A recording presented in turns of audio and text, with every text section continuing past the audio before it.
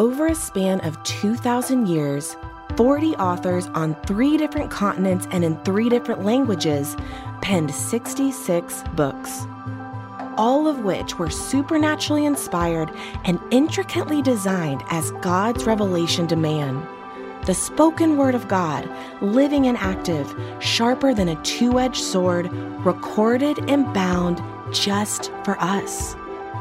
Join us on a journey from Genesis to Revelation, all 66 books. The Big Book, cover to cover. This is Michael Easley in Context. Well, welcome to the broadcast. This is Michael Easley in Context, and it's my delight, my treasure to have my friend, my brother, Dr. Charles Baylis. Dr. Baylis and I were actually in seminary together 100 years ago. You were young then. That's right. Dr. Baylis has been on faculty at the Dallas Theological Seminary since 1994. He's presently a professor of Bible exposition. Dr. Baylis specializes in the literary study, in other words, the plot of the biblical story. He is the president and CEO of Biblical Story, Inc., and we'll have the link to that in the show notes below, but it's biblicalstory.org, with the attempt to educate students, pastors, professors, homeschool students, missionaries, and others, including Bible studies, churches, and personal study, to know the biblical story. His book, The Serpent and the Woman, moves through the biblical plot, revealing both the emotion of the familiar scenes and characters of the Bible to show the reader the single plan of God. Dr. Baylis got his Bachelor of Electrical Engineering. That explains a lot. You're an engineer. I didn't know that. From the University of Michigan, and a Master of Business Administration from Eastern Michigan University.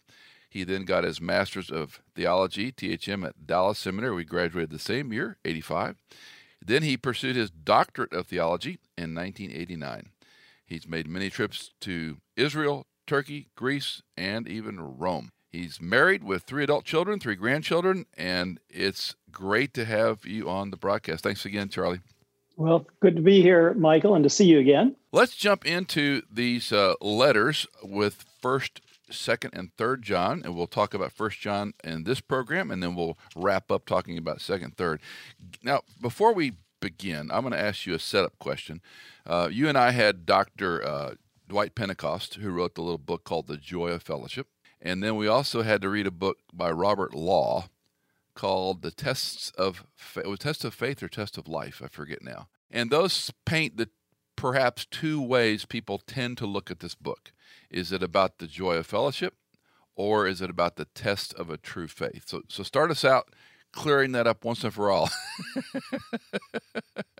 Well, I think the thing I'd like to start with is the issue of, what is the core thread that runs through this book? What is the real issue? And if I could just kind of erase the board for a second and set it up, I do things with 3 circles. Okay, and at the top circle is God. The middle circle, as you come down, is Jesus. And then the bottom circle is the believer. And so the question of 1 John is, who has access to the Father? Who has the eternal life that is this character of the Father? And John's answer is only those who believe in Jesus as the Christ. So his point throughout this epistle is to separate claimants of being in that family of the child of God. Let me give you an illustration. We've all heard the song, we are the world, we are the children, we're all children of God, kumbaya, all those kinds of things.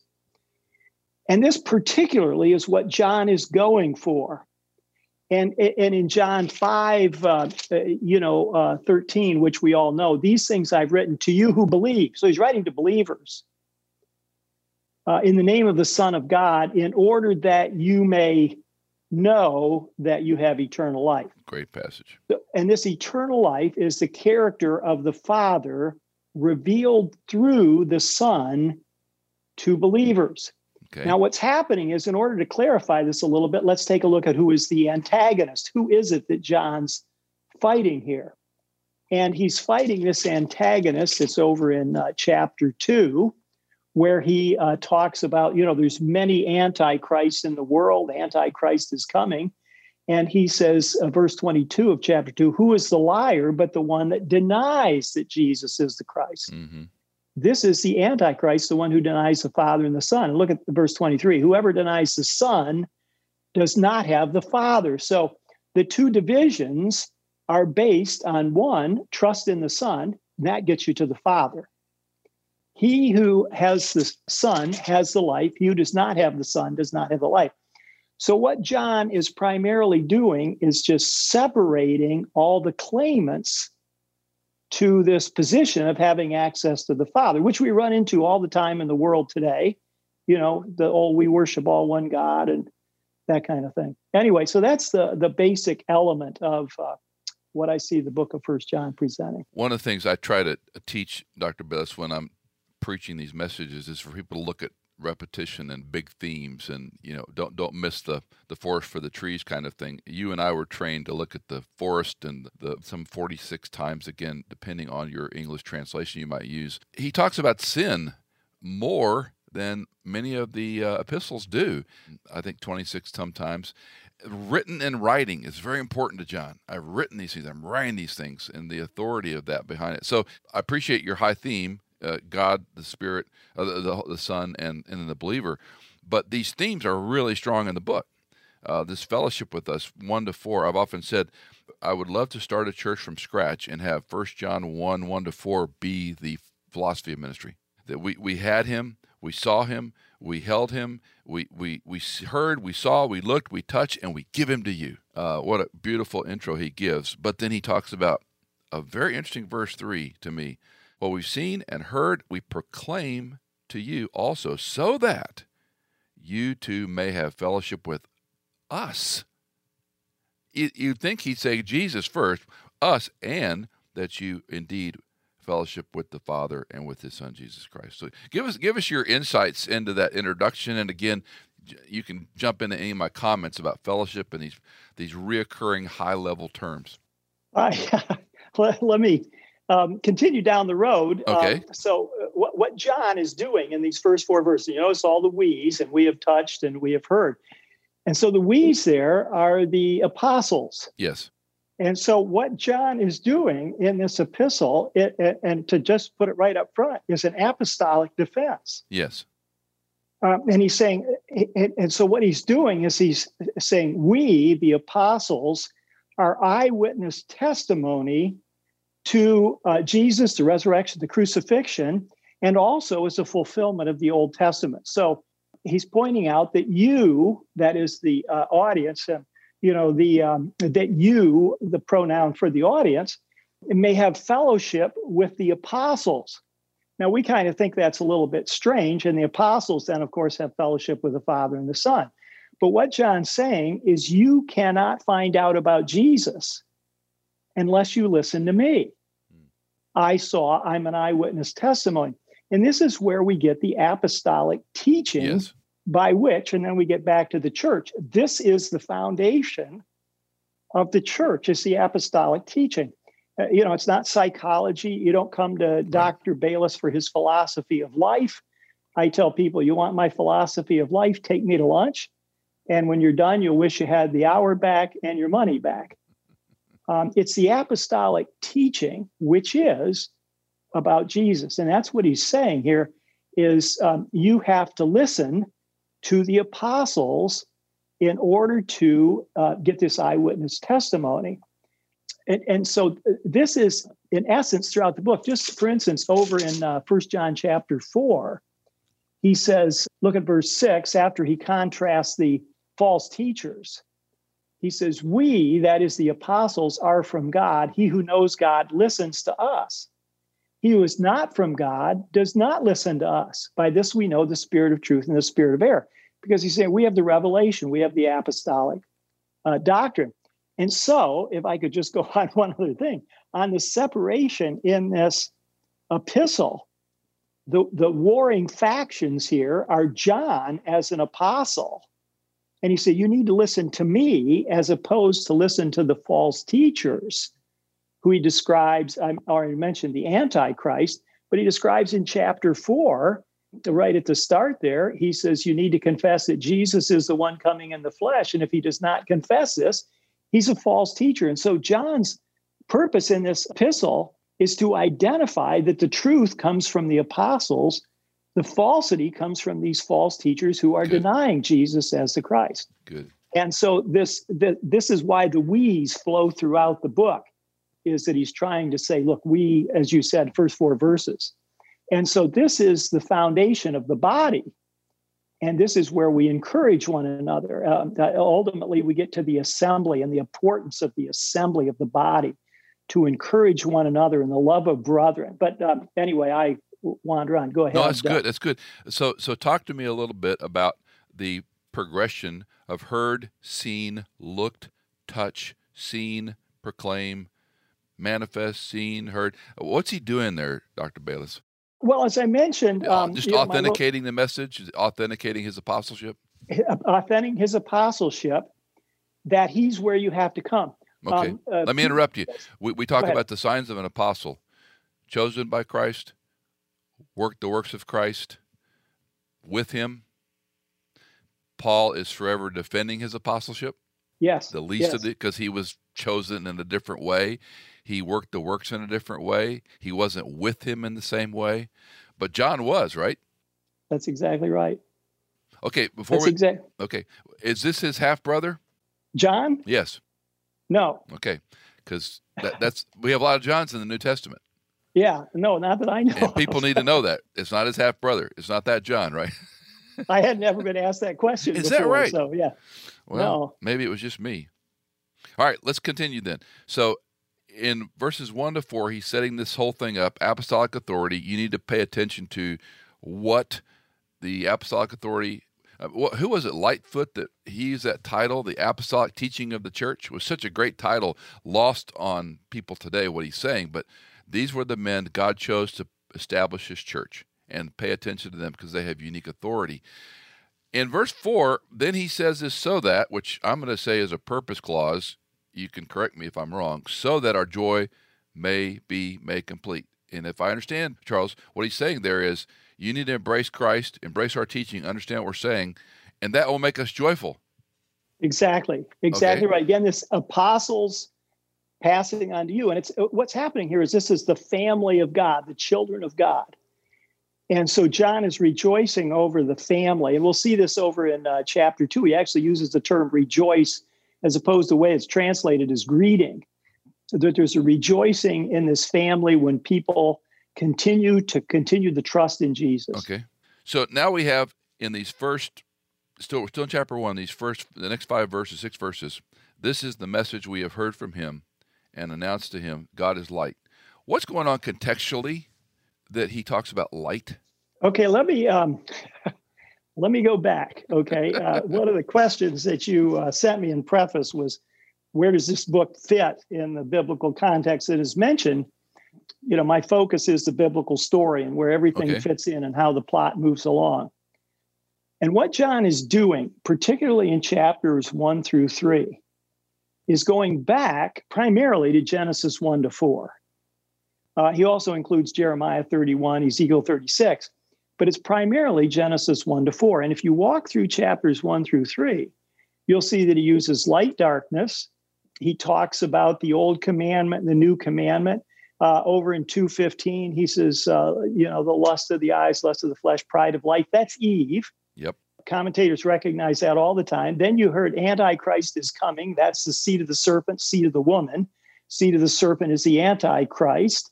Back in Genesis 3:15, from when God gave that promise, he gave the promise of Messiah, the seed of the woman. And of course, the seed of the serpent was opposing Messiah. And then if you go on, you'll see verse 26. These things I've written you concerning those who are trying to deceive you. And then you'll go into chapter 3. I won't go into the details, but he's really walking through the Garden of Eden and then comes to Christ, but ultimately gets down to Cain and Abel in 3:12.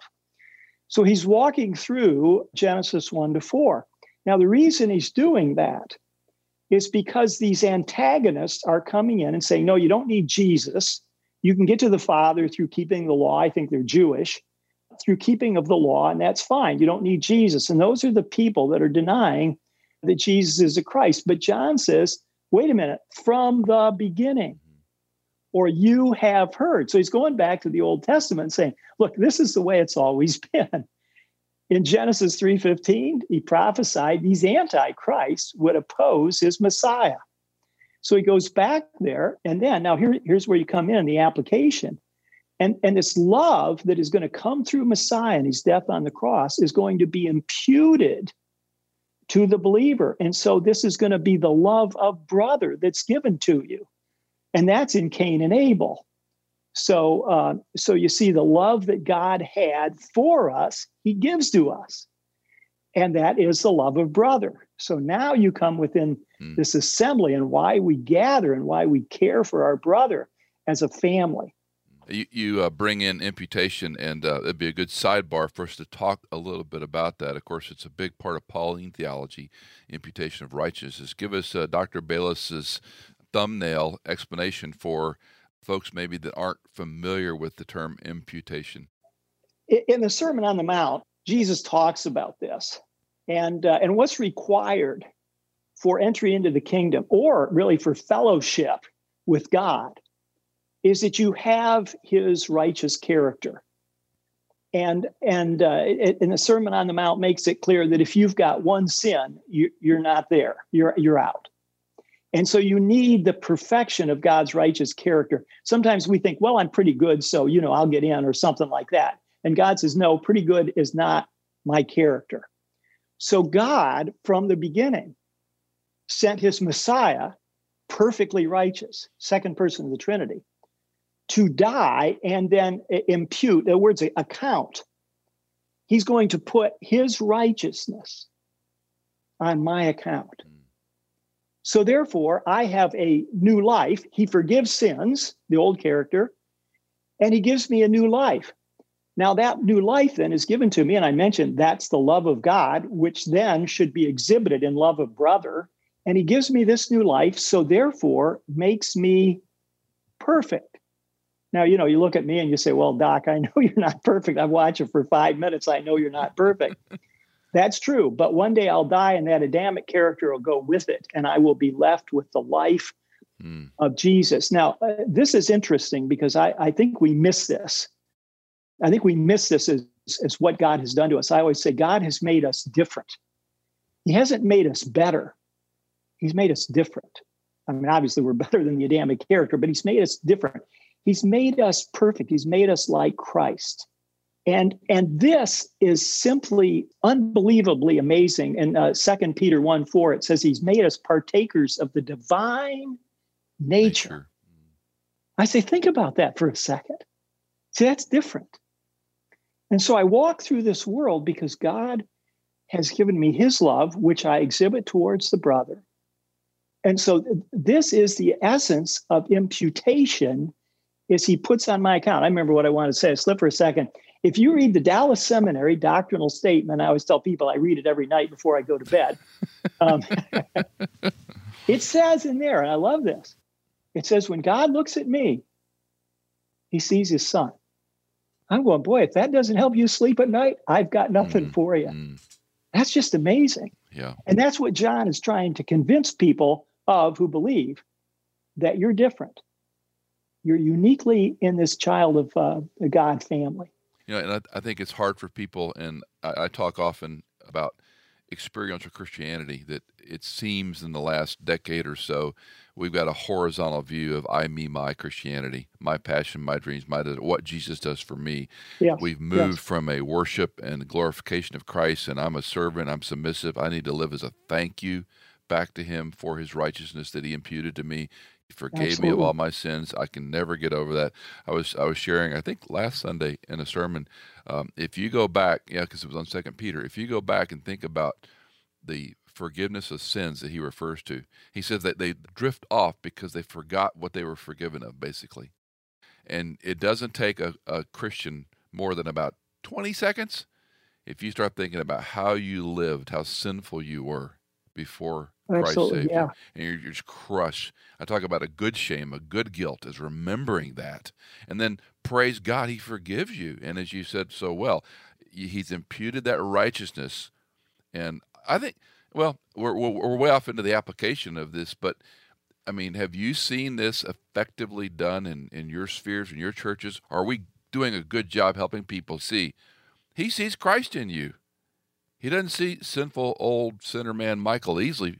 He sees what Jesus did. And is that lost on our, that's a crazy question, is that lost on our teaching these days?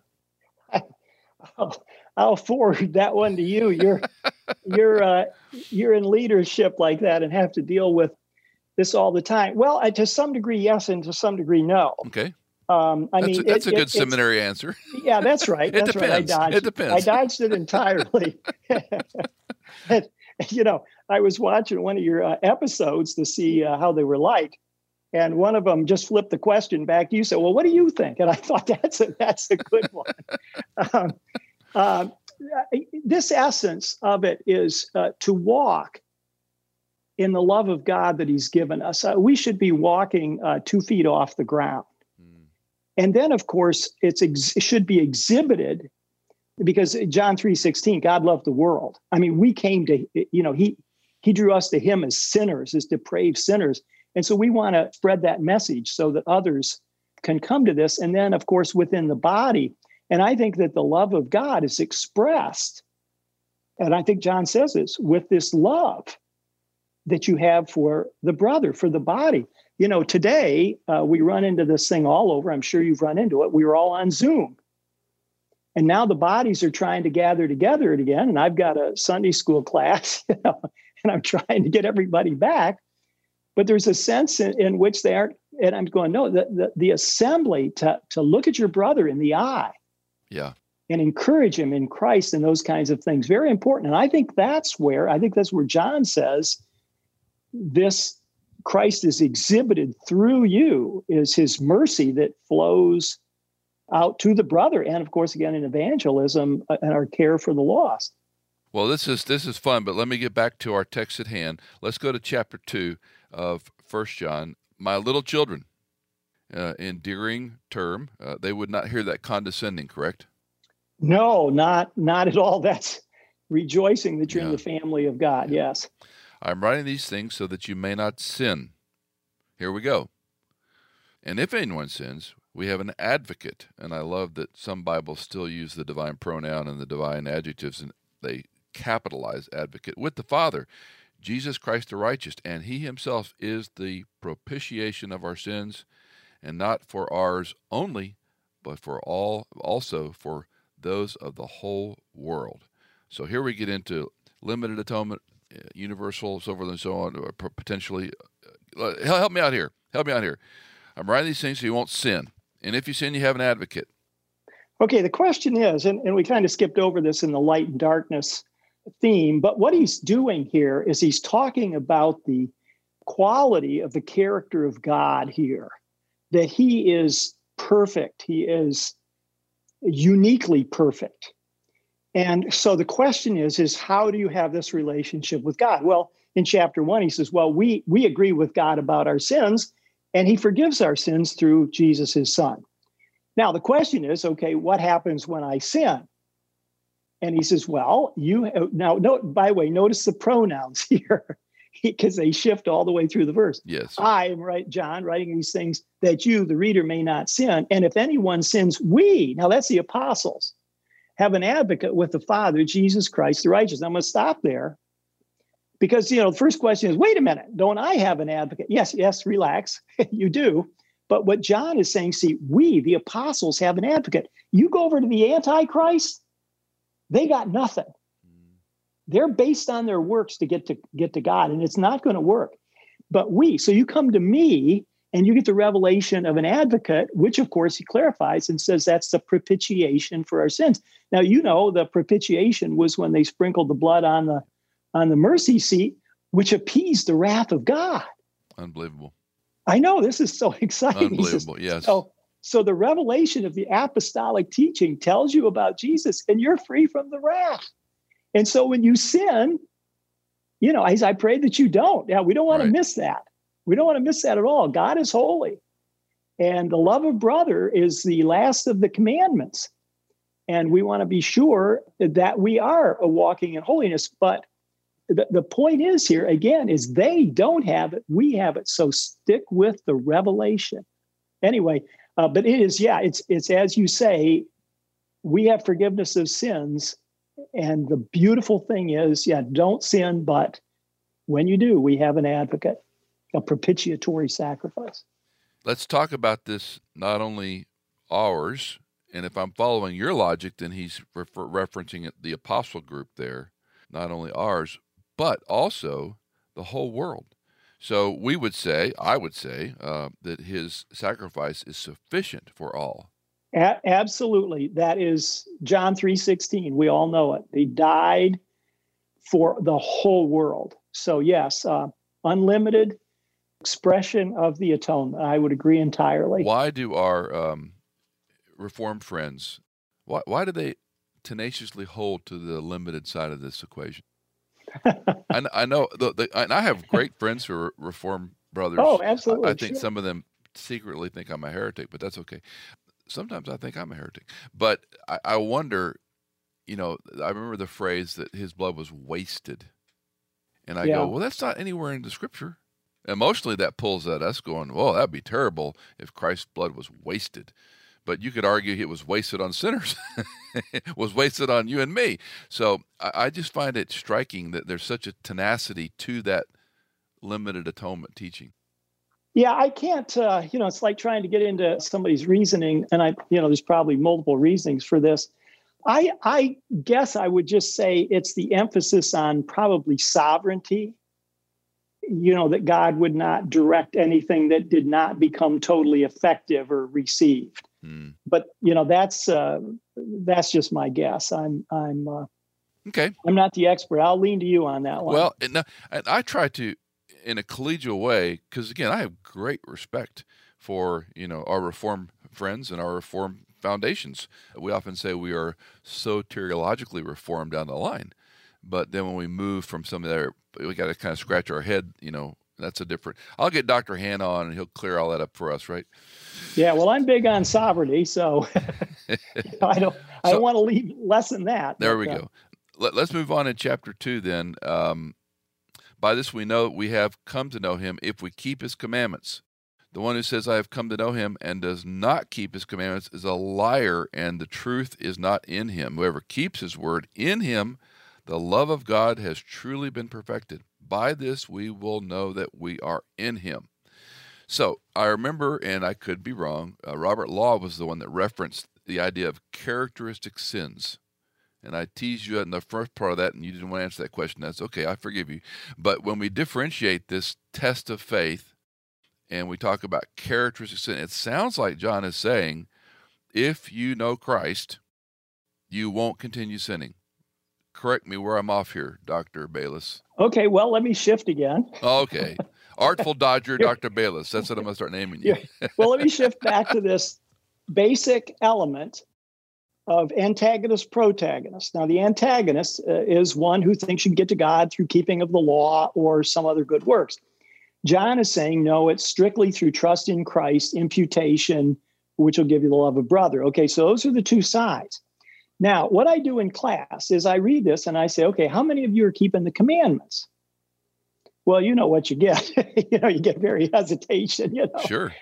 It's the old ask your wife, anybody raise your hand, you would just ask your wife or husband. But anyway, what we do here is, and I read and they'll say, well, it says, if you're a believer, you're going to be keeping the commandments. So what we say is, well, okay, characteristic of the commandments, or you're keeping them better than you used to, or I'm certainly keeping them better than the next guy. And I'm going, well, that's how the Pharisees looked at keeping the commandments. The only thing that I see in keeping the commandments, there's two standards. One's 100%. That's the Sermon on the Mount in Matthew 5:17-20. If you lose the least of these, okay, and there's 100%. Jesus keeps and teaches. Everybody else is out. There's only one standard, and that's 100%. So what we do here is we change that standard so that we can get in by the reading of this text. Now, what happens is, again, John is going back to the Old Testament. And this is where I think we don't see it. When John talks about knowing God, this gets into the word gnosko and his synonym wida in 1 John. And he uses them almost synonymously. It's about 55-45. And this goes back. He's actually utilizing Jeremiah 31-34. He quotes Jeremiah 31 over in John 2:27. You have no need for anyone to teach you. And that's out of Jeremiah 31-34. And what he does when he goes back to Jeremiah 31-34. Hang on. I hadn't seen this before. So you're saying that's a new covenant reference. That's a new covenant reference. Interesting. And if you go back there, he said, you didn't keep the old covenant, Sure. so I'm giving you the new covenant where the law is written on your heart, and you have no need for anyone to teach you, for you will all know me from the great, and so he goes on, he uses that word. Now, what's interesting is we get into this oida gnosko. Okay, tell our folks what oida and gnosko mean. Okay, thank you. You're not talking to Dallas Seminary geeks. You're talking to hacks like me. Come on. No, that's okay. I get off in my own world here, and it sounds good to me. And Danger, Will Robinson. Danger, yeah. Thank you for stopping me. The word gnosko is the word to know, and so also is wida, to know. Now, John, in his book, uses it somewhat interchangeably, 55-45. This, in some view, is why people import Gnosticism into the book, is because of his use of gnosko. I don't see that, but anyway, John uses them interchangeably. Now, if you go back to Jeremiah 31, let me just go back there. It's funny you bring this up. I tell our folks all the time, you've got to know the Abrahamic covenant, you've got to know the Davidic covenant in 2 Samuel 7, and you've got to know the new covenant, Jeremiah 31. Absolutely. Because if you miss those three hinge points, you get in the weeds. Absolutely. Now, when he goes back there, now notice Jeremiah, of course, is a pre-exilic prophet. And so what he's saying, the days are coming. In other words, they aren't in Jeremiah's day. Jeremiah is not experiencing this. And he says, they broke the old covenant. He says, but the days are coming when I will give them a new covenant. This is in verse 31 and 32. So we're in chapter 31 and 32 of Jeremiah. And then he says in verse 33, I will put my law within them, and on their heart I will write them. What he's saying is the law that was out there externally, and the Adamic nature tried to keep it and couldn't. He said, I'm going to take that law, which is the character of God. It's the revelation of God's character. And he says, and I'm going to make it your character. Now, we all know about character, right? Everything you do is a result of your character. I tell people, your character leaks out of you. Whether you like it or not. You want to be sure. Yeah, you want to be sure you're going to be straight and true with people because they can see it. It'll leak out somewhere. Your arrogance, your pride, something. And we all have that thing to deal with. And so he says, I'm going to make the law, my character, my righteous character, yours. And he says, and therefore, see, then you will keep it. And that's the new life that we have. And then in verse 34, he says, they shall not teach again, each man his neighbor, each man his brother, saying, know the Lord. There it is. For they shall all know me, from the least of them to the greatest of them. And here's another big one, I will forgive their iniquity. So here we have forgiveness of sins under the Adamic nature. And then we have the new life, which is the character of God. Now, this is important. I always tell them, I say, you inherited a character from Adam. Actually, Adam got it from Satan. And I always say, can the Adamic character do any good thing? The answer is no. It's from Satan. Can this new character that comes from Christ, that comes from God, can God do anything evil? Absolutely no. Well, that's the character you inherited. And this is what we're going to see over in John 3, where he says, the one who was born of God cannot sin. He's not talking about habitual sin. He's saying that character, born of God, see, as opposed to born of Satan, cannot sin. See, I'm a worrier about everything, but I'll tell you that verse makes me sleep well. Because even though I am a sinner and I see it all the time, it's the Adamic nature, but it's been forgiven. But when he looks at me, he sees his son. He sees that character of his son. But anyway, back to the word know here. He says, they shall all know me. Now, what's interesting in Jeremiah 31:34, John interchanges Wida and gnosko. Guess what Jeremiah does in the Septuagint? There's two uses of know there. Both of them in the Hebrew are the same word, yada. But in the Greek, it's Wida and gnosko. Interesting. I'm going, wow, This is almost too much that John is back there. And the net essence is, see, in the Old Covenant, they didn't know the Lord. Now, let me explain this. They looked at the sacrifices, they looked at the temple, they looked at the services, they looked at the signs, they looked at the symbols to indicate God, but it wasn't God.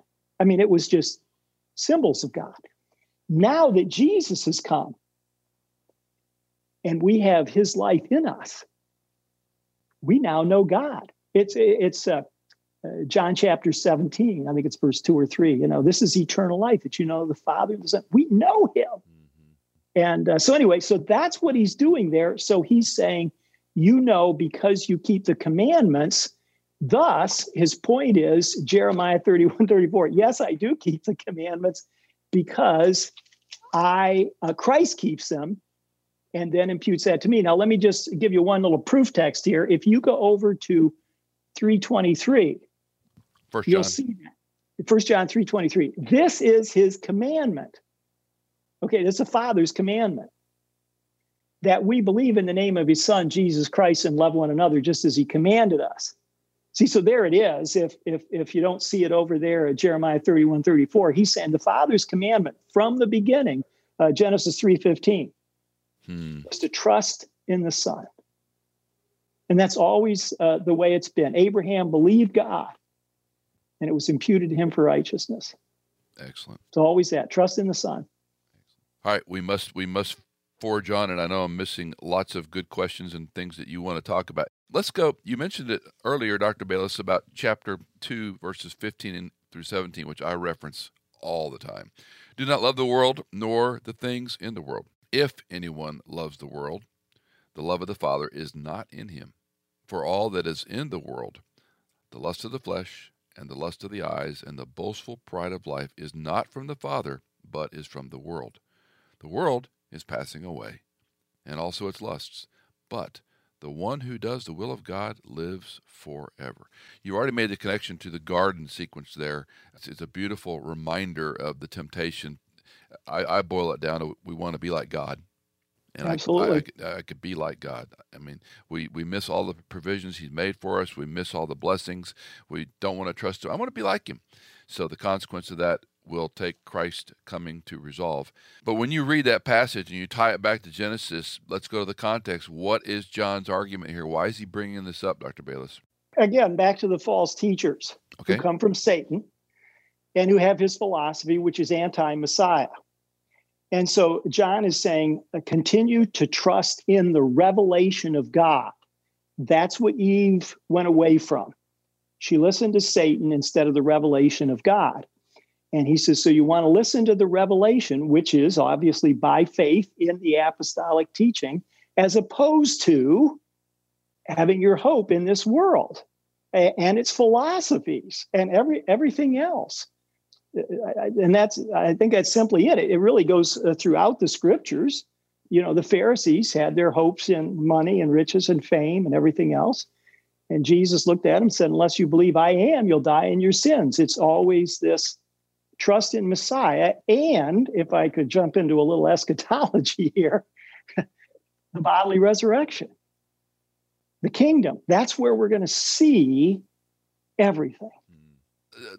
Can we apply this some for folks? And can we talk about how we love the world?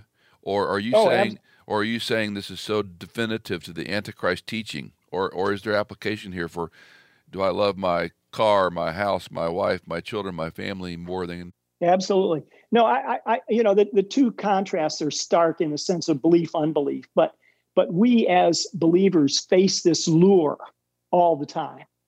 It's in our Adamic character that's still in us. And years ago, I was flying to Houston to teach a class, and I remember reading, it's over in Luke 14. And it's about the people Jesus invites them to the feast, or the man invites them to the feast, and they all have excuses. I got my wife, I've got my field, I've got this, I've got to do that. And I remember reading that, and of course, it's Jesus inviting them to the kingdom, and everybody's got something else to do. And I said to myself, is my kingdom here? If Jesus stood here and invited my kingdom, I'd say, no, that's not the kingdom, it's my stuff. And so, yeah, we identify with our careers, we identify with everything. And the text says, you identify with Jesus, he's everything. So yes, that's a sanctificational property that we always more and more want to move towards. Jesus is everything. I just find it striking, and you've already said this, but I just find it striking how from the fall of man to where we are in 1 John, almost concluding this book the way it's arranged, it's the same issue. We want to be like God. We want to live our way. We want our sin. I often say we try to sanctify our sin. We try to justify our identity. Absolutely. The language we use a lot today. I identify as X. This is how I was made. This is my right. And it's heartbreaking on the one hand, and it's strident to call it out and say, that's not right. And if you love God and he loves you, then you respond to him, not your personal assessment of the lust of the flesh, lust of the eyes, the boastful pride of life. Do you remember when, his name escapes me, the one-line preacher, goodness, he came and talked to Chafer Chapel in his 90s. Vance Havner. Do you remember when Vance Havner spoke in chapel? And that would have been mid-'80s, and his head barely was above the pulpit. He was a little slightly, and of course, Dr. Walver was 6'5", and is towering. And he preached this great message full of one-liners, and I remember some of them. Today's civilization reminds me very much of an ape playing with a blowtorch in a room full of dynamite. Stuff like that. He was a character. But after he preached, and it was mostly men in those days in that particular seminary class, and he finished the sermon and the chapel message, and he turned and he whispered to Dr. Walver, and Walver shook his head yes, and he came back to the pulpit, and he had these big trifocals. I can still see him. They were massive trifocals, and his eyes looked huge because of the magnification of the lenses. And he said, I've never done this before, but I feel moved to ask you men to pray for me that I will not die a fool. Wow. And I was sitting there with two of my close buddies, and our mouth dropped and going, you're that old, and you're that feeble, and you're that frail. You're still tempted by the lust of the flesh, the lust of the eyes, and absolutely, the boastful pride of life. Whew. Sobering. And that is an emphasis, just to put a period to what you're saying. That is an emphasis on 1 John, to abide, to continue to be faithful. That's huge. Okay, Dr. Baylis, as you look back on this letter of John, the apostolic authority, explaining what it means to be in fellowship with the teachings of the apostles and with the person and work of Christ, how do you unfold the rest of the letter for us? Well, just in summary, in chapter 3, the first part is he's really talking about the new life there when he says the one who is born of God, as opposed to being born of Satan, cannot sin. He's talking about this new life. So it's not that we have one character that goes back and forth. We have the old character has been paid for, and then, of course, the new life, which is the love of God, love of brother. And he goes through that in chapter 3. Now he goes to Cain and Abel to illustrate this. And Cain, of course, was a rejecter of God. And Abel, of course, was a truster in the Messiah to come through his sacrifice. And so they were the first ones to illustrate, really, Genesis 3:15, trust in Messiah. And then, of course, Cain killed his brother because Cain was an unbeliever. He didn't like Abel because Abel was a believer. Abel was forgiven. Very similar, by the way, the lost son and the elder son, very similar to that. The elder son hates the father and hates the brother because he's been forgiven. And so this is the essence of what's going on in chapter 3. Now, at the end of chapter 3, he pours out the love of brother. In other words, the love that you have been given. Let me go to 3:1, kind of a translation. It's a little foggy. See how great a love the Father hath bestowed on us, 3:1. I would say bestowed. How many use that word? Right. No, I never use it. It's given. He gave us his love, which is the love of brother. He died for the brother. See, so we have that love. And so he says, so you have it in you. So, express this love. And this is how we know you're a believer, because you have this love. You love brothers as opposed to the Antichrist who hates you guys. Now in chapter 4 again. No, wait, let me ask you, because he repeats this abide and practice all through chapter 3. So again, help me. Everyone who practices sin also practices lawlessness. And it almost sounds like, and this is where some of our friends would say, if you are practicing sin, characteristically living in sin, you're not a Christian. Well, I'm not saying that that lifestyle and exhibiting this love of brother it's absolutely important. I disagree, though, with that translation. Practicing is not in the text, okay? That is an interpretation. The word there is poieo, and it means do or make. Doing. Okay, so if you go to 3:9, no one is born of God, practices sin. It's does sin. So there's no practices in there. Now, I've written on this, and other people have written on this. And the issue really is, in fact, if you go over in the Net Bible and see the explanation there, they will explain this. And present tenses do not denote continuity by themselves. For instance, I stand for the national anthem. Well, that's a short little bit. On the other hand, I might stand for some principles, and that's continual. So present tenses by themselves, they need to have context to affirm a continuation. And most admit this context for continuation isn't there. And so really it's kind of our theology that places it there if you hold that. And so and I'm talking about the new life here. I think he's talking about the new life. He says, does not sin.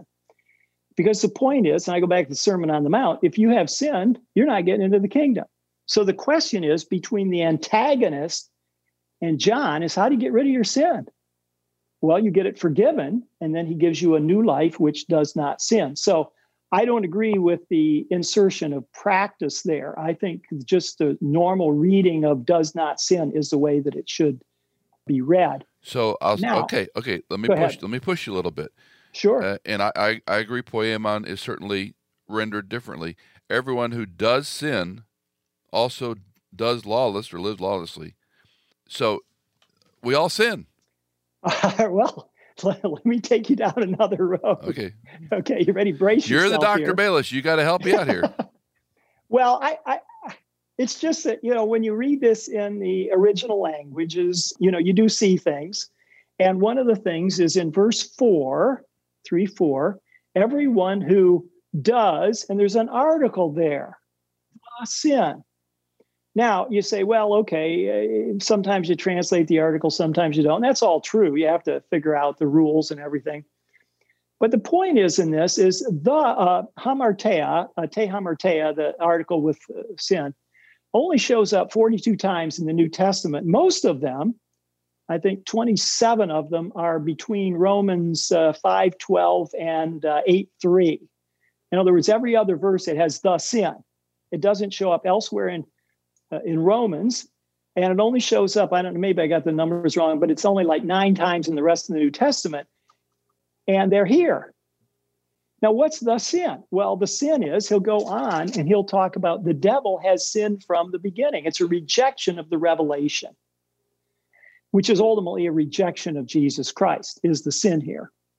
Okay, and then he's going to talk about the righteousness. It's a singular righteousness with an article in front of it as well, I believe. And I'm kind of winging it here, except in verse 10, it doesn't have the article.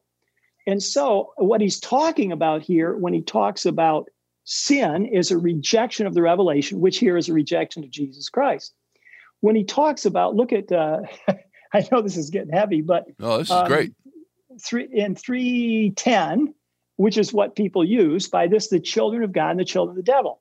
Now, what he's talking about is way back to Genesis, seed of the woman, seed of the serpent, okay, which comes all the way through the text. And he's saying that the one who does not do righteousness, singular, is not of God, nor the one who does not love his brother. So he's saying this imputation, the love of brother. Okay, now what he's saying is when he says does not do righteousness, is he's talking about this.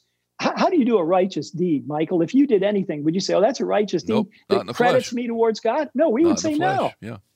John's saying the only righteous deed you can do is believe in the Son. That's the commandment of 3:23. Now, let me see if I can prove this in context, okay? So he says, does not do righteousness. Now, we usually stop at verse 10, but if you keep going to verse 11, for this is the message we have heard from the beginning. So he's going to prove his doing this righteous deed by going back to Cain and Abel. And he says that we should love one another, not as Cain, who was the evil one. So according to verse 10, he was a child of the devil. And and slew his brother. Okay, that's the hate of the brother that John's talking about. And for what reason did he slay him? Because his deeds were evil. Now, I always ask people, what deed did Cain ever do?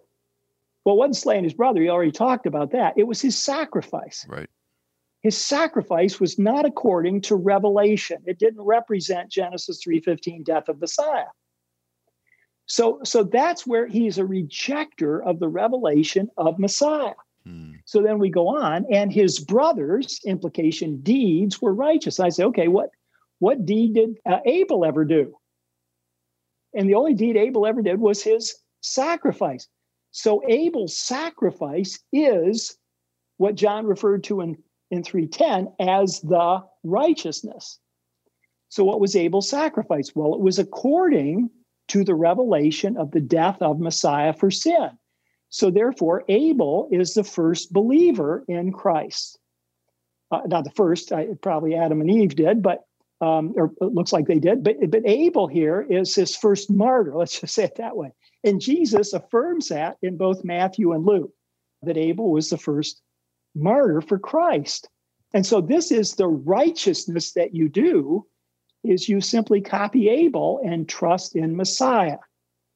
Now, let me just say one more word. The reason he keeps using these words is he's going against this law-keeping antagonist who keeps using these terms like purify, righteousness, keep commandments. And John says, you're right, but it's always in Christ.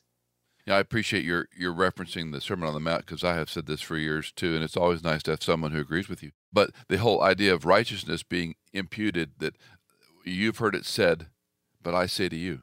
And when he does that tee up, he says, you've heard it said if you commit adultery. I tell you, if you look at her with adultery, you're toast. And so the whole passage is putting you back on your heels. There is no righteousness apart from in Christ. All right. Okay. Absolutely. All right. So, all right. Unfortunately, or as Prof would say, that's sad banana of a clock. All right. So we have to. So give us a final comment to wrap up 1 John. Very simply, chapter 4 goes through really this apostolic eyewitness of the crucifixion and the love of brother. 5:1, whoever believes that Jesus is the Christ, kinds of summarizes it up, is born of God, and he loves the child of God. In chapter 5 now, he comes out, and again, he repeats it, by the way, 5:5, who is the one that overcomes the world, but he who believes that Jesus is, it's over and over and over again. He who has a son has the life. He who does not have the son does not have the life. Again, big contrast there. And finally, he sums it up. Verse 21, little children, keep yourselves from idols. What's that about? What are idols? What are idols? Well, idols are always the gods of your imagination, other than the gods of revelation. And he's saying, stick with the God of the revelation, the God who has a son who died for you. And stay away from all this other false teaching. Just one thing I'd like to add, particularly in the application. Number one is realize who you are in Christ. Eye has not seen, ear has not heard. You are so massively changed in Jesus Christ, and we need to walk in that. The other thing is beware of this universalism that goes throughout our churches, throughout America, throughout the world. We worship the God who has a son, who died for us and was resurrected and is coming back. That's the God we worship. He's made us different. He's made us children of God. And what John is saying, beware that you allow anything to infiltrate your trust in Jesus. They are not children of God. They are children of the devil if they have not trusted in Christ. I know that sounds harsh, but we want to get them from there over to being children of God through evangelism. So I just wanted to say, be careful. Study the apostolic teaching and walk in Jesus Christ and with the light of the Father, as the light of the Father. Dr. Charles Baylis, professor of Bible exposition at the Dallas Theological Seminary. Thank you for your insights and great research and study on 1 John. I learned a ton, and I'm glad I'm doing this before I teach it because that really helps me. And you'll hear more with Dr. Baylis on our next broadcast. Thanks for being with us on In Context today. Did you know that In Context is fully funded by our listeners like you? If you are a regular listener, would you consider giving a one-time or perhaps monthly donation? You can give at michaelincontext.com. In Context is produced by Hannah Seymour, mixed and mastered by Sonomorphic, and music composed by Chad Cates and Blair Masters.